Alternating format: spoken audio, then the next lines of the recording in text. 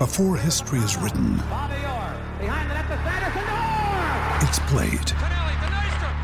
Before it's frozen in time, it's fought one shift at a time. Before it's etched in silver, it's carved in ice. What happens next will last forever. The Stanley Cup Final on ABC and ESPN Plus begins Saturday. Life's so full on. I've been working on this deck for ages. These steaks don't cook themselves, you know. Life's good with a Trex deck. Composite decking made from 95% recycled materials that won't rot, stain or fade. Trex, the world's #1 decking brand. So Alistair Clarkson to finish up at the end of next year, hand the reins over to a man that was his captain in 2008 when he achieved his first premiership and then who went on to win another 3 under the tutelage of Alistair Clarkson. He goes away to West Coast, gets a flag as an assistant coach over there, comes back to the Hawks a year after at the request of Alistair Clarkson, and now he will take over as Hawthorn's newest head coach from 2023. A man that played in 2 of those grand finals with Sam Mitchell and under Alistair Clarkson. He was a best and fairest winner in 2007. 200 stellar games for the Hawthorn Football Club. Brad Sewell joins me on the line. G'day, Brad. No, Sam, how's things, mate? Really well, thank you. I would ask you how you're going, but I've just imagined that you're just living a wonderful life these days up in Byron Bay. No, well, not quite. We got lucky. We came up here at the beginning of last year before the sky started falling down, and timing was impeccable as it turned out. Apart from running parts of a marathon with Luke Hodge, what are you doing these days, please? Well, not too much. I'm working for an investment firm in Melbourne, so from up here in the cryptocurrency space. So it's never a dull moment. It's been really interesting.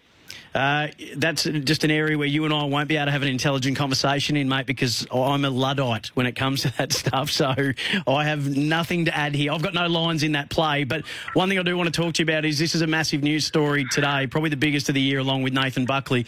Were you shocked when you heard? Not entirely surprised. It sort of felt like it was getting set up for something like this without ever really knowing. So there's still quite a bit of water to go under a bridge, but it feels like it sets the club up for a bit of stability over a period of time where otherwise that may not have been the case. How does it sit with you? Because I'd imagine as a former player, and you know both of these guys really, really well, you still love the club. Do you go from going, oh, geez, I don't know, to no, this is right, to, geez, are we being disrespectful to Clarko? Or is it what are the emotions that you've been feeling all day? Without knowing what happened behind closed doors, I know as much as you in terms of what was said in the media today and what I read, but it feels like it was sort of we sat around the table and had a chat and agreed upon the situation. And as a past player, it feels good to know that the place is in safe hands. So you joined the club in 2003, which was just before Clarko got there. What do you remember about when he took over? I've had a chat to Nick Holland and a couple of others who were there at the time, so I know the impact that Cyclone Clarko had when he arrived. What's your recollection? Yeah, well, exactly that. It was a bit of baptism of fire, I'd say, for the entire club and the players. First and foremost, in terms of the standards that he set for the playing group and a pretty large shift in game plan and certainly personnel as well, which obviously turned out to be pretty successful. And what about when it comes to Sam Mitchell? What qualities do you think that he would bring to the table as a senior coach? It appears his apprenticeship has been pretty sound. He was setting himself up to coach whilst he was playing. And obviously, took a pretty active role in the midfield and more broadly within the club and nurturing the young guys. So, like all players, you had some deficiencies you had to work on. He was well aware of those, and he's obviously gone away and focused on those, and has been a part of another successful program in West Coast. And I think importantly for his own development, he's now in charge of his own team at Box Hill.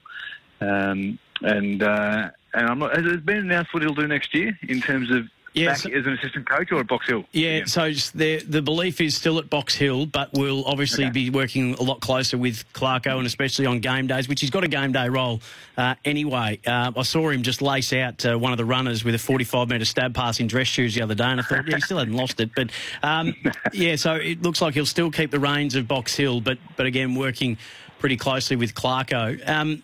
When you talk about deficiencies and without betraying any confidences, what do you think have been some of the challenges that Sam has had to overcome? Normally with the very best of players, Brad Sewell, we've seen in the past that some of the hurdles that they've had when they become coaches is that having to accept that not everybody does it the way that they did it.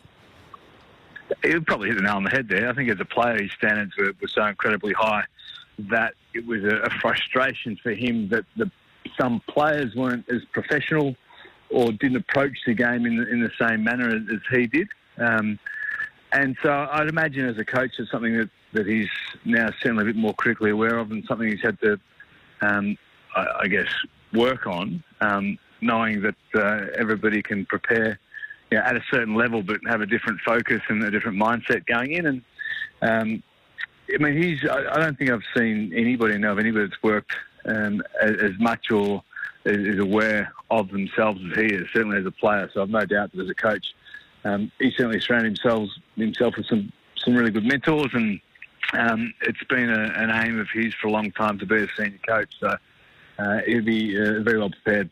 Speaking of Brad Sewell on Time On SEN, former premiership teammate of Sam Mitchell and player under Alistair Clarkson, so perfectly placed to have a chat about the events of today. Brad, when it comes to Clarko, what do you think the greatest, and obviously you can't speak for Sam, but it might be something that you know for yourself, but what do you think the greatest thing that Sam could take from Clarko would be and then apply it to his own coaching?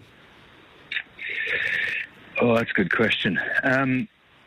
I imagine there'd be a number of things. I mean, you don't stay in the role that Clarko has stayed in first and foremost for that period of time without being really adaptable, and notwithstanding extraordinary success, but to be able to communicate with the kids of today and get the same cut through as he did 15 years ago. I mean, the guys coming through now are very, very different to certainly what we were back then. So. Communication is certainly a strength, and his ability to adapt and evolve as a person, and certainly from a game plan and game style sense, and remain at the forefront of the football technicality, if you like, has certainly been one of Clarko's strengths. So, when it comes to, I suppose, the legacy that Clarko leaves, it's very hard to sum it up, to put a bow around it. But he was spoken today by Jeff Kennett in the same sentence as John Kennedy Sr. and Alan Jeans, which you could clearly see was quite humbling for Clarko, and spoke about that impact. But how big a figure from a Hawthorn point of view? And you've walked the halls and you've rubbed shoulders with the biggest figures through Hawthorn, whether from all those generations. Where does he sit? Upper echelon, there's no doubt. I think the true legacy of Clarko will be felt in another 5 to 10 years when you see the likes of Mitchell and whoever else comes through as a coach, notwithstanding the legacy purely just from the assistant coaches that have gone on to become senior coaches. But I think not just when you're thinking or talking about Hawthorn, more broadly the game. I don't think there have been too many that have had the influence on the game more broadly that Clarko has. And that's from grassroots up in every aspect. So there's certainly not too many bigger names at Hawthorn, and certainly extend that to the game more broadly. I think when we look back over the time that Clarko had there, I mean, one of the more fascinating periods of time, and we're learning a little bit more about that year in, year out, is what sort of went on between Clarko and Buddy, and the general feeling that one of the things that prompted Buddy to head off was that maybe Clarko flying over to see him and all that kind of stuff. But to be able to have the strength of your convictions to even to the point, and some might call it stubborn, other people might call it no, I know exactly what I want and want us to be about. But that could have been one of the greatest sliding door moments in I think, Hawthorn history, that Clarko stuck to his guns about what he wanted. Buddy said, no, that's not for me, and off he goes. And the ability to still then lose the greatest player in the best player at that time in the competition for mine, and then go on and win another 2 flags. That's an extraordinary part of the story. Yeah, it is. It's brilliant stubbornness, or whatever you want to call it. You need to have extreme conviction and self-belief, and I think all senior coaches do. But coupled with that decision or scenario I've just mentioned, you could argue Stuart Dew was similar in that. I don't think we win in 2008. Firstly, if Clarko brings Dewey over, and Clarko had to swim against the tide there as well to get Dewey into the footy club, and then to get him physically right, and then to effectively win the grand final, and then also to not entirely turn Dewey into a senior coach, but open his eyes in that sense as well. So there are a number of those decisions that I'd suggest pivoted Hawthorn and the playing group into the ultimate success that we had. If I had to force you to make a prediction about where you think or what you think is next for Clarko, does he ride off into the sunset with his legacy firmly intact? Does he go for another challenge as a senior coach? Does he take on a different role in football? Does he head into the media? What would you guess would be the next thing, or what would you like to see him do? I couldn't even hazard a guess. I mean, he probably doesn't even know himself.